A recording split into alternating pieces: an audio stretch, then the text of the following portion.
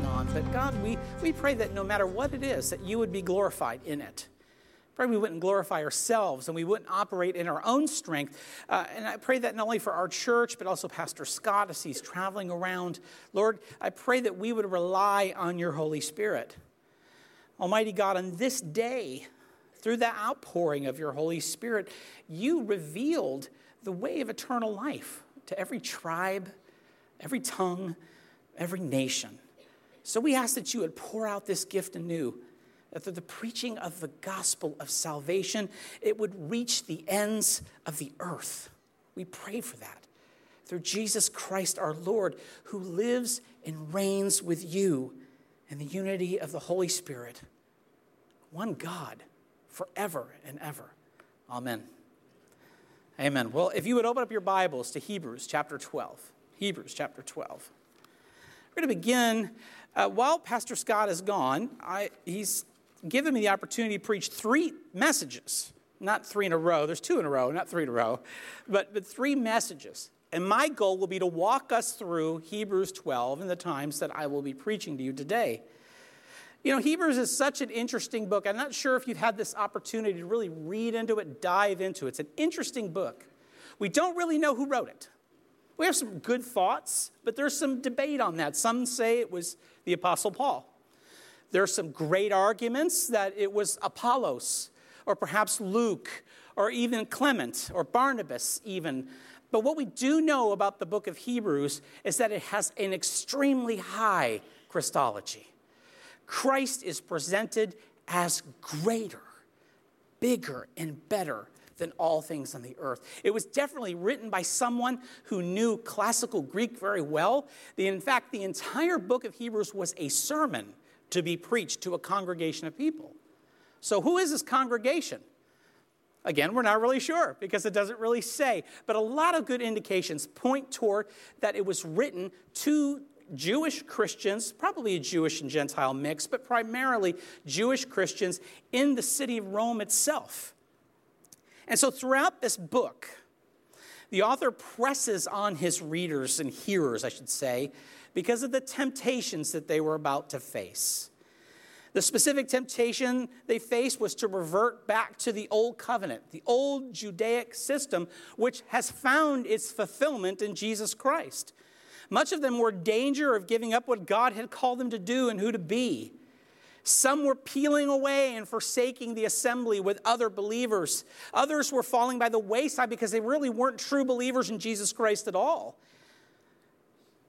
He urges them, because of these temptations, to endure and persevere through whatever sufferings or hardships that they would face as a result of their confession in Jesus Christ. And this is the church at Rome. Did Rome face persecution? Absolutely, and often intensely. But there was that temptation in the midst of their hardships to turn away from their faith, which is why Hebrews points to Christ and say he's better than the angels. He's better than Moses. He's better than the Mosaic system because it was all pointing to him in the first place. Why go back when it's now obsolete? Because it's found its fulfillment in Christ. Now, to sum it up in a different way, the book of Hebrews is about what it means to walk the Christian life, what it means to keep going as a Christian, what it means to face Monday through Saturday in light of what we learn on Sunday. Now, we don't really have time to give a lot of context to walk through the entirety of this masterfully crafted sermon, but a little context to this particular passage is in order.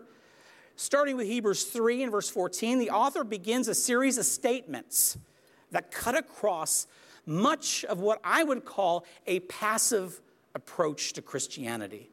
The writer to Hebrews reminds his readers that those who have come to share in Jesus Christ can know that their salvation in Christ is true if you hold firmly to the end.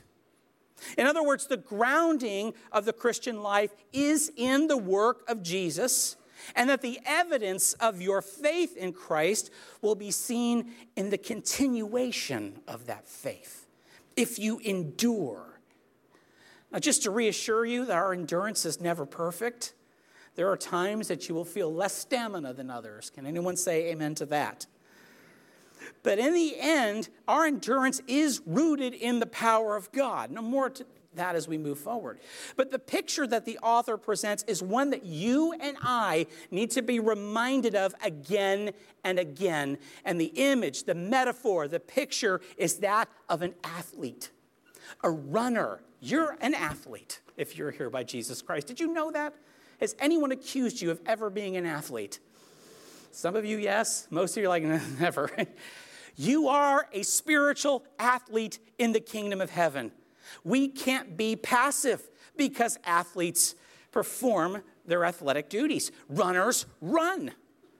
We can't be complacent. We've got to be in the race, and we've got to pursue holiness with all of the might and grace and power of God. Now, this metaphor of running a race and being a runner is all over the New Testament. 1 Corinthians chapter 9 says that, do you not know that those who run in a race all run to win, and that we run for an incorruptible prize? Philippians 3 says, forgetting what lies behind and pressing forward. It's that sense of running, pressing forward to what lies ahead. We press on to the upward call of God in Christ Jesus. 2 Timothy chapter 4, Paul says, I have run the race. This is toward the end of his life. I have run the race. I've finished the course. I have kept the faith. I think too often the church has been held captive to a Jesus take the wheel theology. Like Christ is the head of some big cruise ship, and he's steering us somewhere, and we're just lying on the deck. No, the image that is given to us here in Hebrews is the image of the runner, the athlete. And I want to focus and dwell upon that. If you're born again, if you're a believer in Jesus Christ, you're in the race.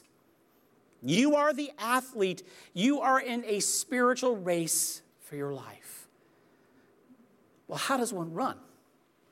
How does one run this race of faith?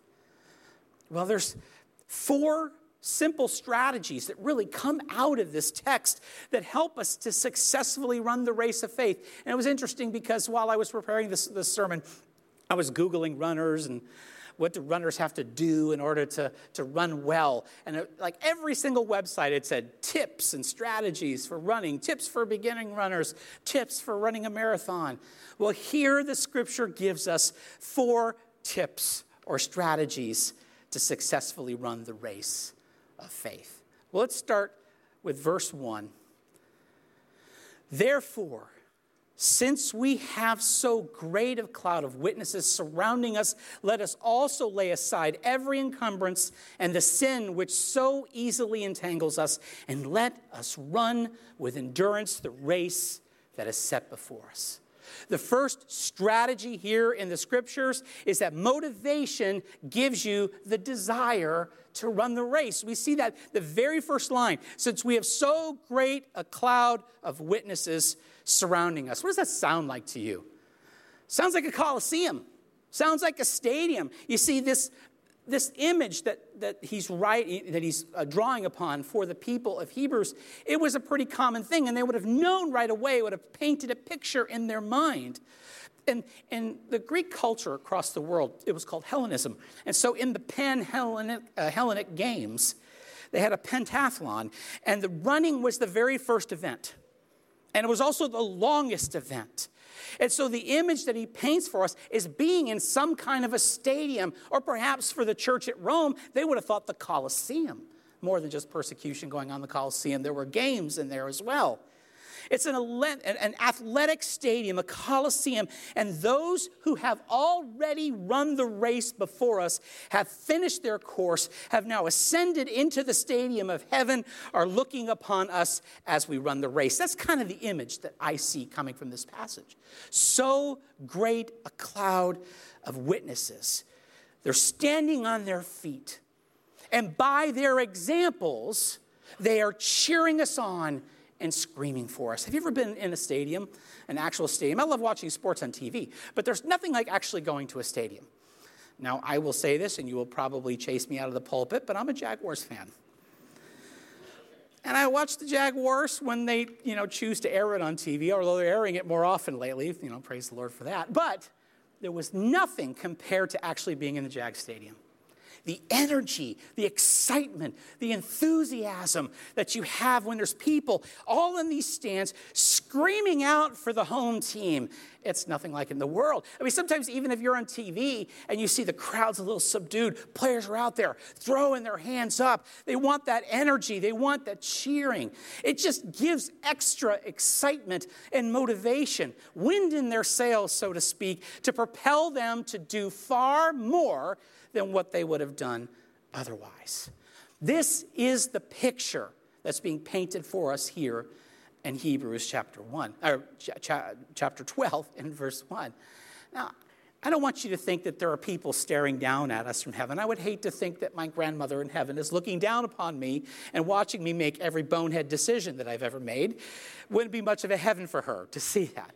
But they are cheering us on in the sense of the examples that they leave for us. You see, the first word in that verse is therefore. Therefore links us to this previous chapter, chapter 11.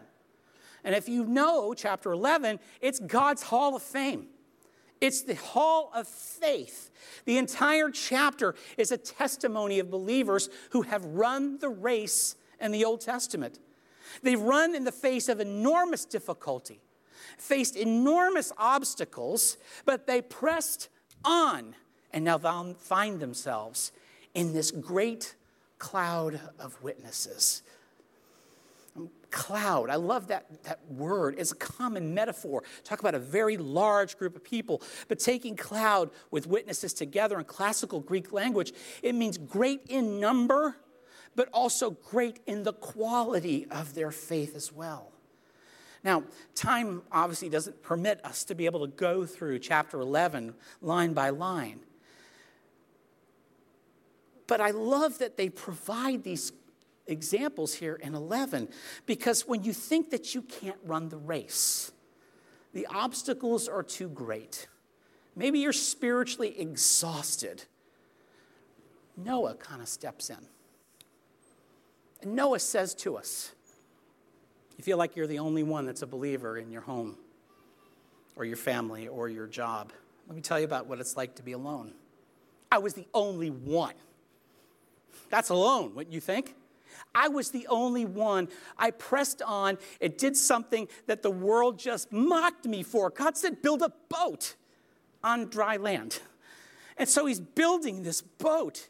He says, this is what it is like to have faith. You press on. Abraham comes along and he says, I can tell you what it's like for God to put you on a journey and you have no idea where the destination is. Maybe you feel like God's got me going somewhere and I have no clue what he's doing in my life. I wish he would just tell me something. Sometimes we feel that way. Abraham comes around and says, I know exactly how you feel. He called me out of Ur of the Chaldees and he said, start walking. I'll let you know when you get there. Paraphrasing a little bit. He didn't tell me how this was all going to work out. It's not important that we know all the details, he would say, but he put his faith in God and let God lead him every step of the way. Was it hard? Absolutely. Excuse me. It was hard, absolutely. But all that's important is that God knows where to go. And I can assure you that God knows someone else as well.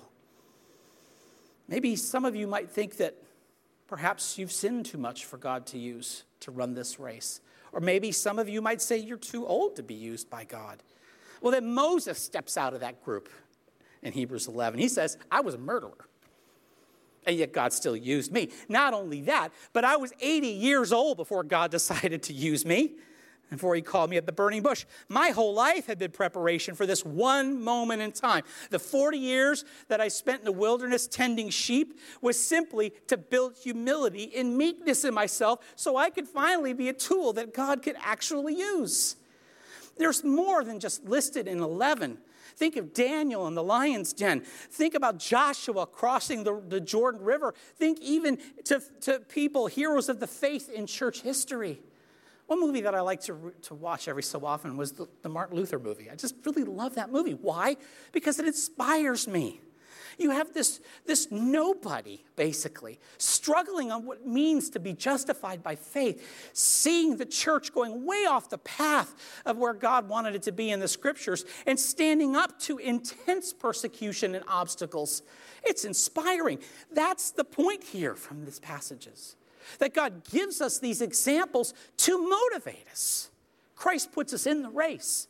The crowds cheer us on and give us desire, wind in our sails. Now, what I really love about Hebrews chapter 11 is it doesn't list the sins that these people committed. Because we know Moses was flawed. We know Abraham was very flawed. They all sinned. They all fell short of God's glory. But yet God doesn't record those things because they were looking to Christ to save their souls. It's all about the motivation. That's why we need to look at it. You know, have anybody been in a Greek Orthodox church? We had one down where I used to live, and they have the Greek festival. That was my time to go into a Greek Orthodox church because the baklava and they had all that kind of stuff. It's really good. A lot of good food and fun. And they would let you take a tour of their church and their sanctuary. And they all have these domes, right, on the top of the church. And inside the rotunda, they have the apostles, like, painted all around them. They're, like, looking down on you. And, you know, at times I think, are they judging me? You know, but it's just to kind of give you that sense that there's these folks that came before us that are cheering you on. When I was in the Army, I had the opportunity to go to air assault school. And it was a grueling kind of thing. I was at Fort Bragg, and the 10th Mountain Division cadre came down to kind of put this school on. And there's only a limited number of spots, and everybody and the brother wanted to be in this because you wanted the wings, of course, on your chest. And so they had to weed you out.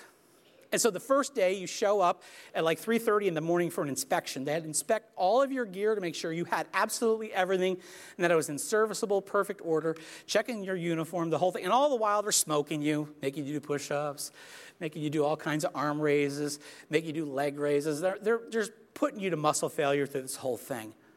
And then when you pass through that, you go to the obstacle course. And there were a few obstacles that were mandatory or you were insta-fail, and one of them was climbing a 30-foot rope. I can do a lot of things. So climbing a rope was hit or miss for me. I did well in PT, but climbing a rope was rough. And you can talk to my wife. I went and practiced that thing, and about 50% of the time, I got all the way up 30 feet on this rope. Well, here I am smoked at muscle failure in this obstacle course. I get to the rope event. I'm like, I got to make this thing. I get up that rope, and as soon as I jump up and grab that rope, I heard, Giaquino, you better get up that rope. And I looked over. There was my company commander and my first sergeant staring at me. And they were cheering me on. I thought, there's no way that I'm not getting up this rope because they're staring at me and cheering me on. This is the image that the author of Hebrews gives us. By the example of their life, they bear witness and testify to us that if you run by faith, you will win this race. They did. They present example after example of men and women who face difficult times when others are bailing out. Others are falling by the wayside, yet they maintained the course and pressed onward to the upward call of God with endurance.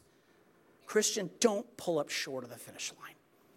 How sad would it be if the finish line is in view and you just give up? Widen your stride. Pick up the pace.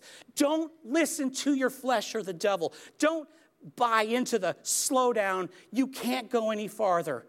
Do you need to be motivated in your Christian walk with Christ?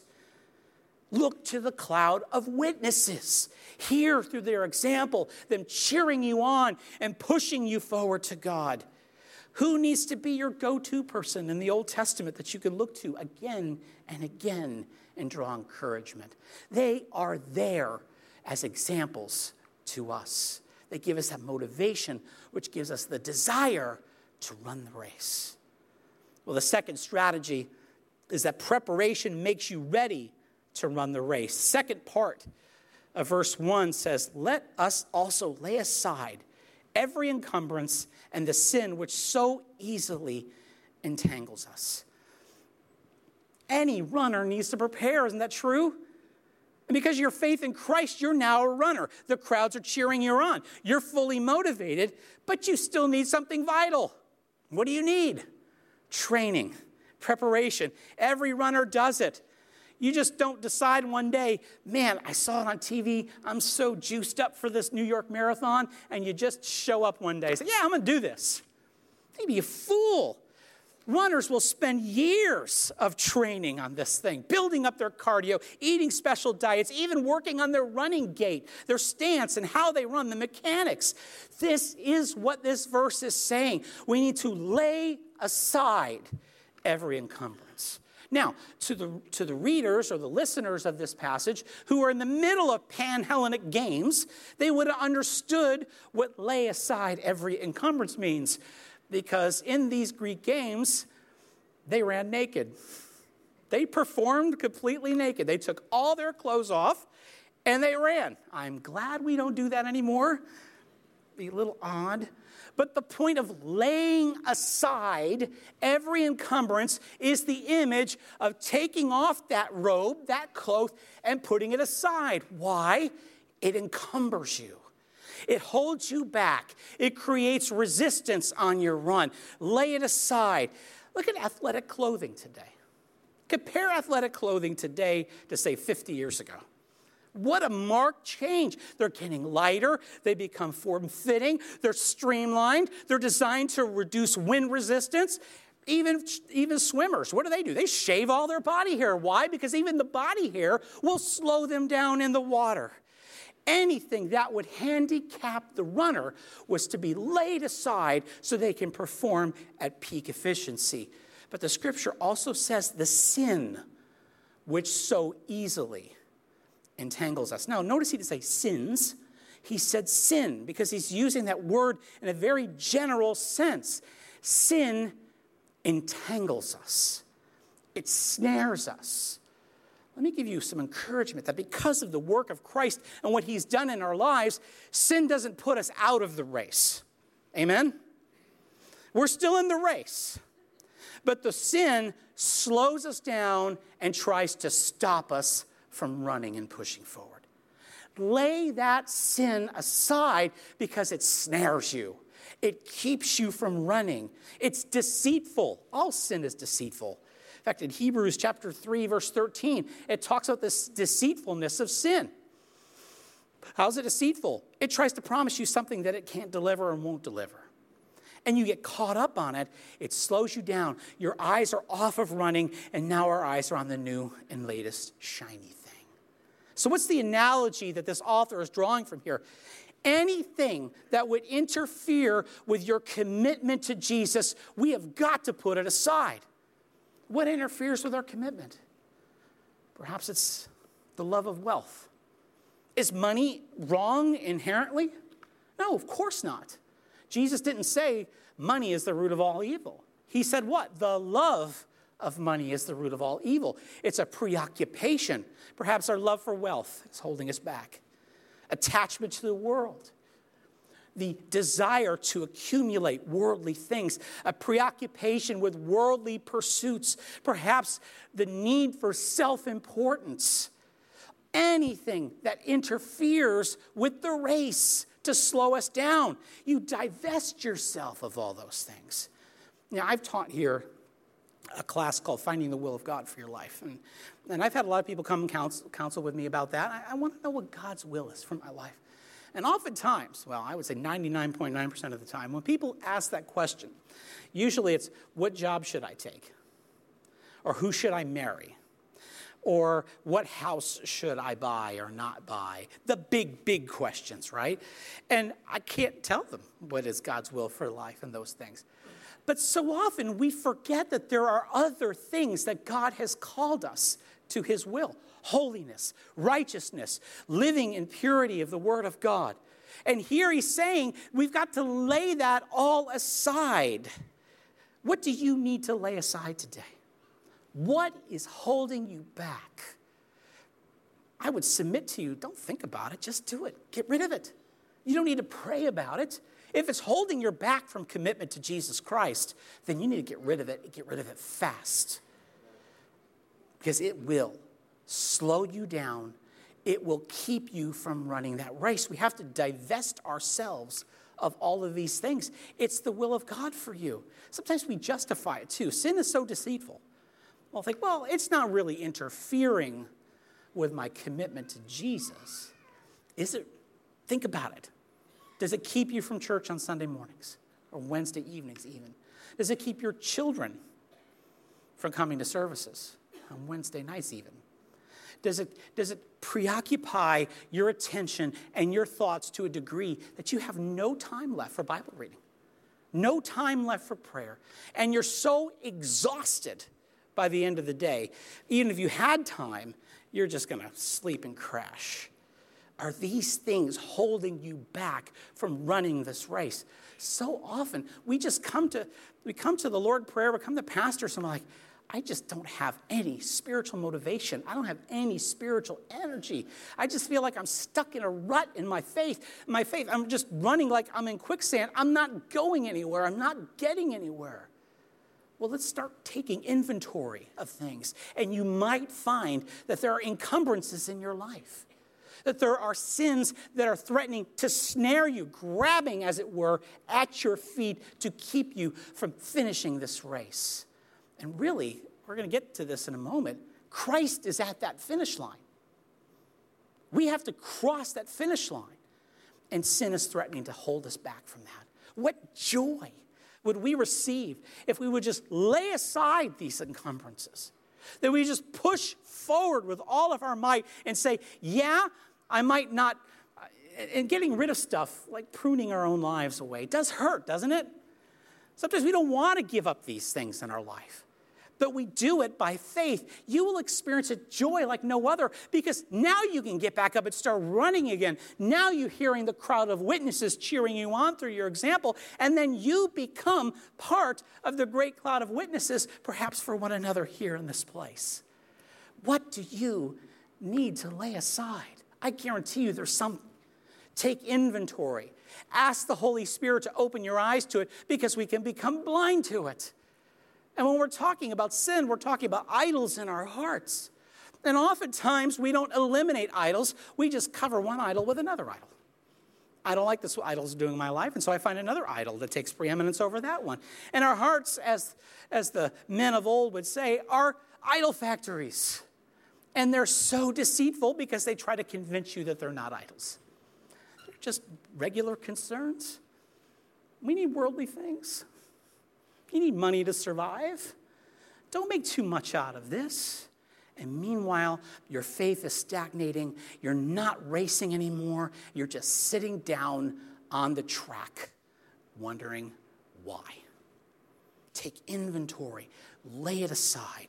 Run the race. Well, the third strategy in running the race of faith is determination keeps you running the race. Determination keeps you running the race. Let's look at the third part of verse 1. Let us run with, what's that word? Endurance, the race that is set before us.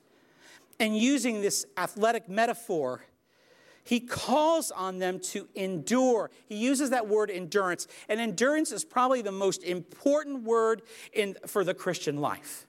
It leaps off the page. It's found here in verse 1 where he says, let us run with endurance. He realizes that many people start well, not many finish well. And in the Christian life, how you start doesn't really matter as much. It's how you finish that matters. And the only way that you finish well is if you develop endurance inside of yourself. Now, what does endurance imply? It implies the long haul, doesn't it? I mean, the Christian life, anyone can sprint in the Christian life for a short sprint. Anyone can serve the Lord, carry out the will of God for an abbreviated period of time. Anybody could do that. But the reality of what Christ is doing in a person's life is demonstrated by how they live over the long haul. And that's really important from a pastoral sense as well. From a sprint, sometimes we don't sprint well. And so we get upset with ourselves and we beat ourselves up over these sins that are encumbering ourselves. When you really need to look at the long haul of your life Sometimes God is working out sin in your life that you weren't interested in at the moment. Maybe you think your primary sin that needs to be eliminated from your life is one thing, but God is working on another thing in your life. Has anybody experienced that? Maybe it's a short temper, road rage, whatever that it is. I need the Lord to really work in my heart there. And it doesn't seem you get a lot of traction, and you're really struggling with that sin. And you're working on it, but you're struggling. But yet God is working on other things in your life too. Because God takes the long view of your life, not the sprint of your life. Keep running. Keep going. I know it's a bit of a cliche, but it's really true. It's not a sprint. It's what? A marathon. The Christian life is not a sprint. It's a marathon. Now, the word endurance is what the author of Hebrews underscores for these early believers. And I think we need to make sure that word is in our vocabulary. It needs to be chiseled into our hearts. We are called to be believers of great endurance. Endurance is staying power, isn't it? Keeps you running. Now, when I was in the military, I wasn't much of a sprinter. But you could put me on a long distance and I'd do okay. I'd find my pace. I'd control my breathing.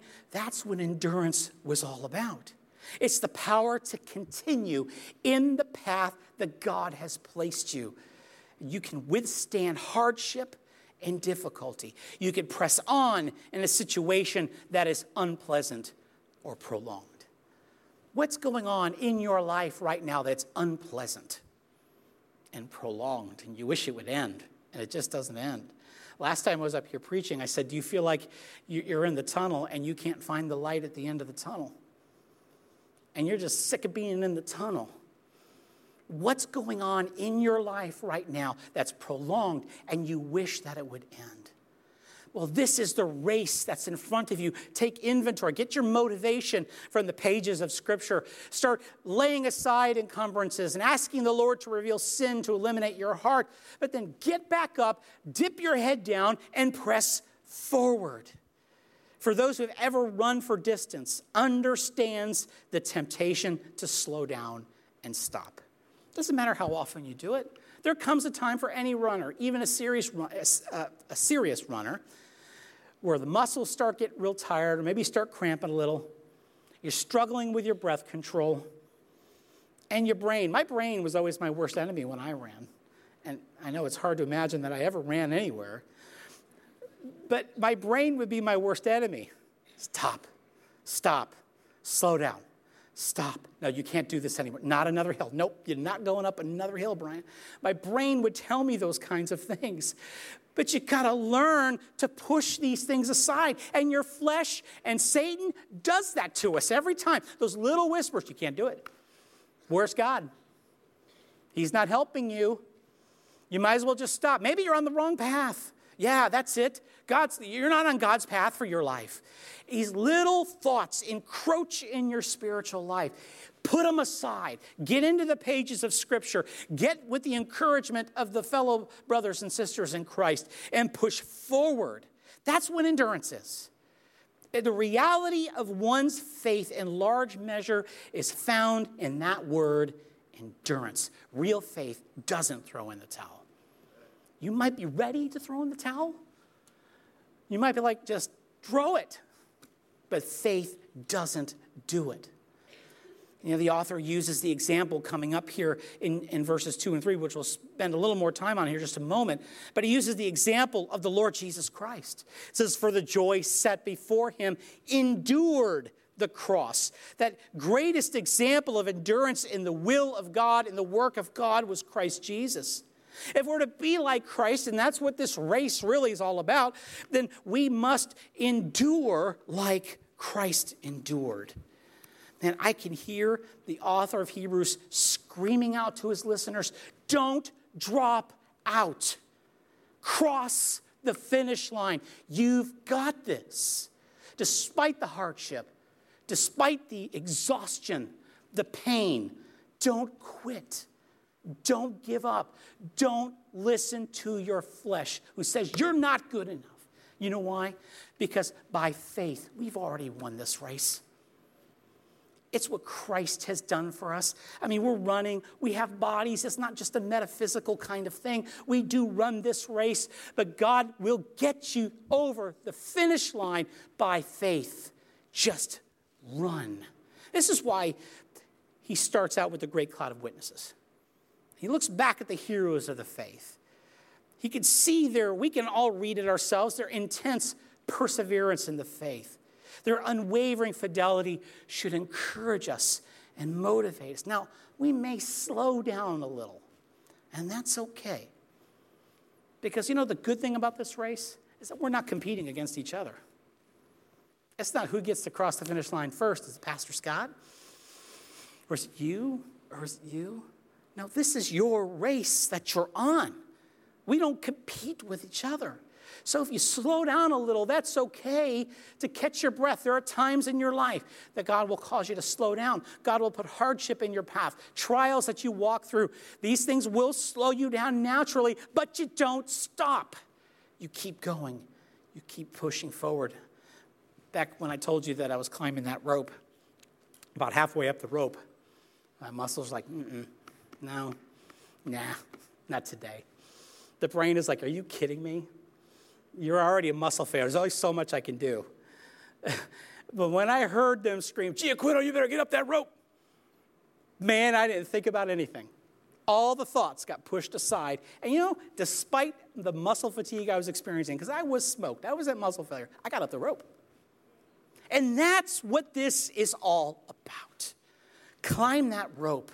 Run that race. Finish your course. And you know how we can do this? We can be encouragers amongst ourselves. That's why we don't forsake the assembling of ourselves. We don't just come here to be consumers. Listen to some good music, listen to a sermon, and then we go home. We're here to do all of those things, but to encourage one another. Pray for one another. I love when I come into the sanctuary and I see little groups of people praying before service or even after service. That's what they're doing.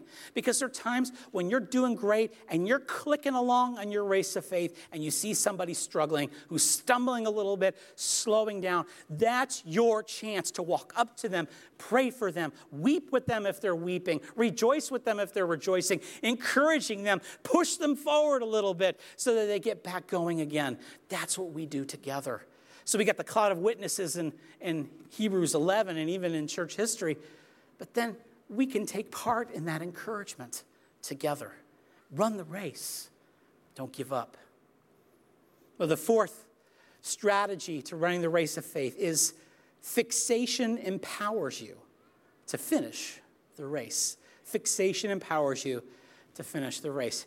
It's really, I think it's 2 verses, 2 and 3, are really the focal point of the entire passage. And it's interesting that he used that word fixation. Because most of the time we say fixation, you say it's a bad thing. You're just fixated. Well, it depends really what you're fixated on. So let's read verses 2 and 3. Fixing our eyes on Jesus, the author and perfecter of faith, who for the joy set before him endured the cross, despising the shame, has sat down at the right hand of the throne of God. For consider him who has endured such hostility by sinners against himself, so that you will not grow weary and lose heart. He says, fixing our eyes on Jesus, that Greek word aporontes, it's the sense of turning away from other things and turning your gaze onto a fixed point. I guess the best way to describe this would be like my dog, Lily. She's a very energetic, 1.5-year-old Labrador retriever. It's a lot of energy. And one thing that you'll see fixation, one thing she loves to do is play catch and retrieve. Obviously, she's a retriever. That's what she does. And man, when she get the ball out and she knows we're about to play, she starts getting serious. She starts staring at that ball. And so we've trained her, because as soon as we let go of that ball, or even we throw the arm back, she starts running, right? So we had to train her. I'm about to run. You sit down right next to me. You don't retrieve that ball till I release you, till you go do it. So we take that ball. Sometimes we put it on one of those big chuckets so we can throw it really far. And we throw that ball. She launches it, and she's shaking. And she's shaking and staring at that ball. I mean, nothing else exists. And we're trying to teach her a little bit. Hey, look at me. I'll release you. And so she's like, She's keeping her eyes on that ball. And as soon as we release her, go get it. She just takes off like lightning the entire time, her head down, staring at that ball until she pounces on it. Nothing else exists around her. A tornado can blow through the field, and it would not faze her because nothing is stopping her from getting that ball because she was fixed like a laser on that ball. This is the sense of that word for fixing our eyes on Jesus. We are called to fixate on him like we're retrieving a ball. You stare at him. This appeal in this verse is for a concentrated attention that turns away from other distractions with eyes only for the person of Jesus.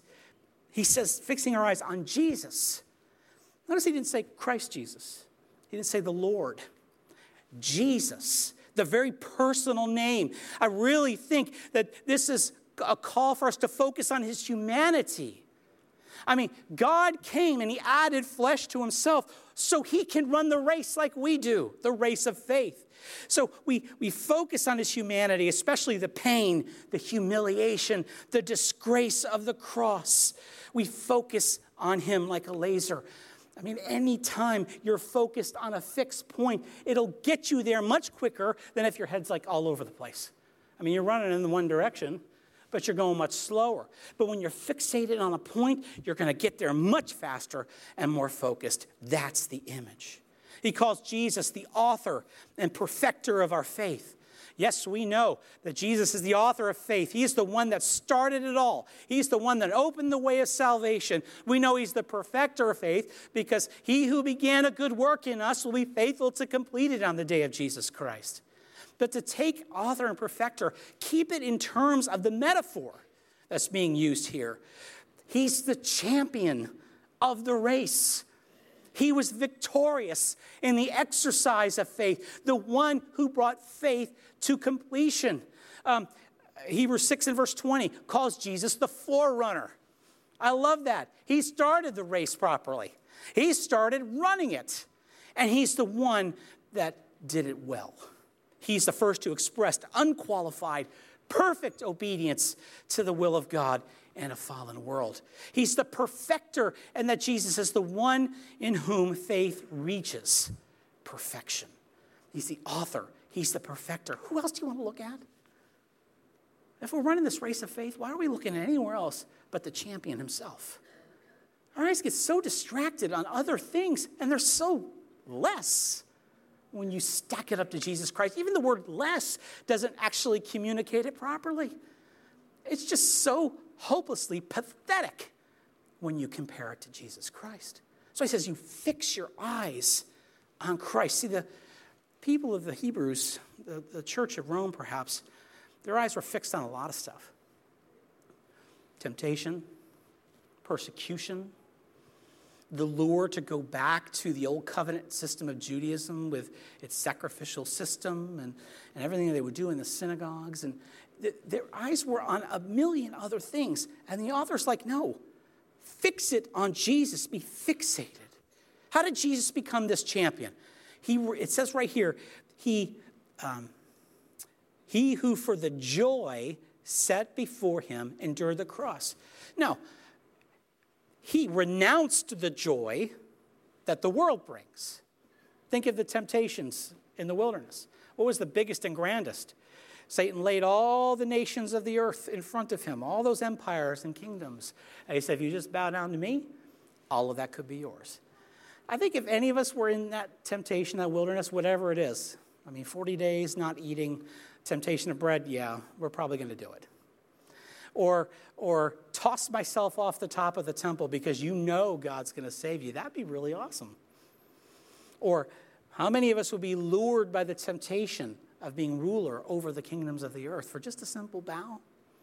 No, Jesus rejected that. He renounced it. And in fact, he found his joy in the race that he was called to run, the race to the cross. All of the hardship leading up to the cross, and it wasn't a picnic. Half of that stuff we would try to throw in the towel, but leading up to the cross and then going through that shame, that humiliation. Remember, that's what put us in the race in the first place.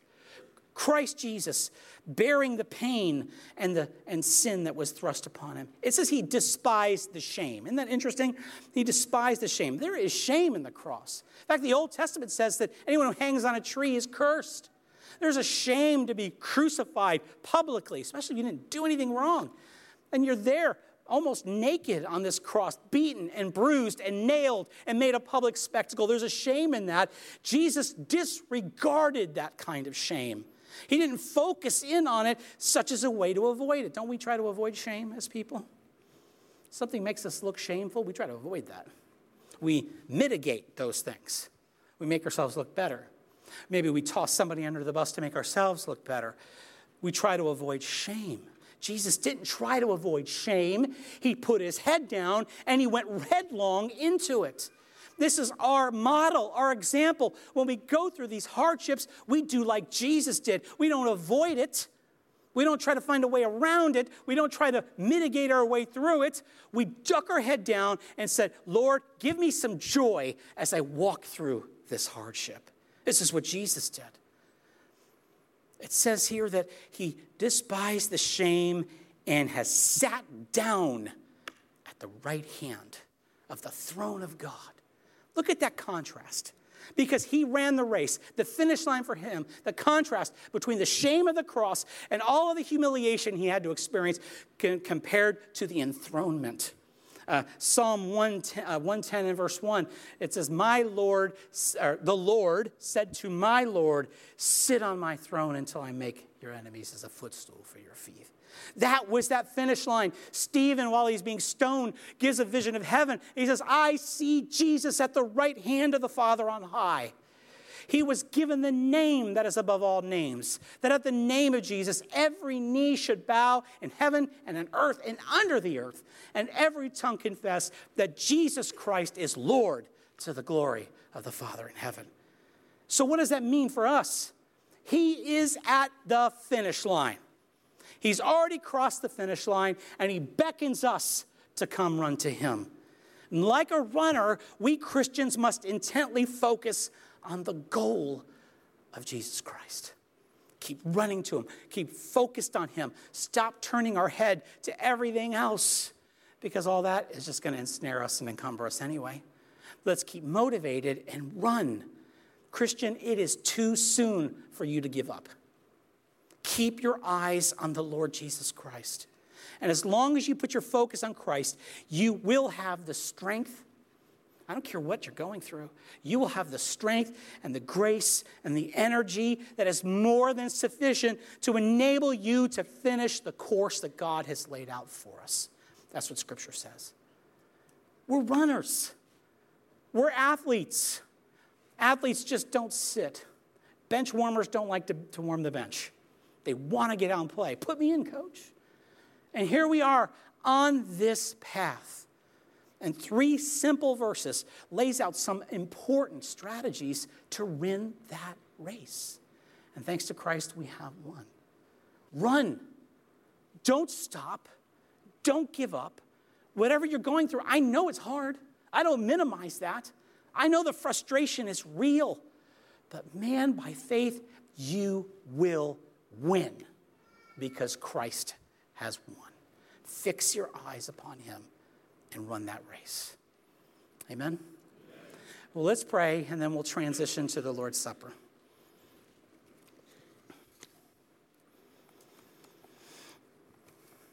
Lord God, we thank you for sending Jesus, the champion of the faith, champion of the race. I'm grateful that you willingly took on flesh for us so that you can run the race that we should be running. And then he's the champion of it all, that he despised all that shame. He went through all that hardship as an example for us to run like you run. Help us, Lord, to take these simple strategies and put them into practice. When we feel like our motivation, our desire is waning, help us to look at the cloud of witnesses. Help us to train and prepare to lay aside encumbrances. Open up our eyes to the sin that's holding us back, O Lord. I pray, God, that you would help us to have that determination and that endurance and to keep us fixed upon your Son who is at the finish line, beckoning us come to him. We're grateful for these things, Lord, but in all of it, we need your help and we need your power. It's in Christ's name we pray. Amen.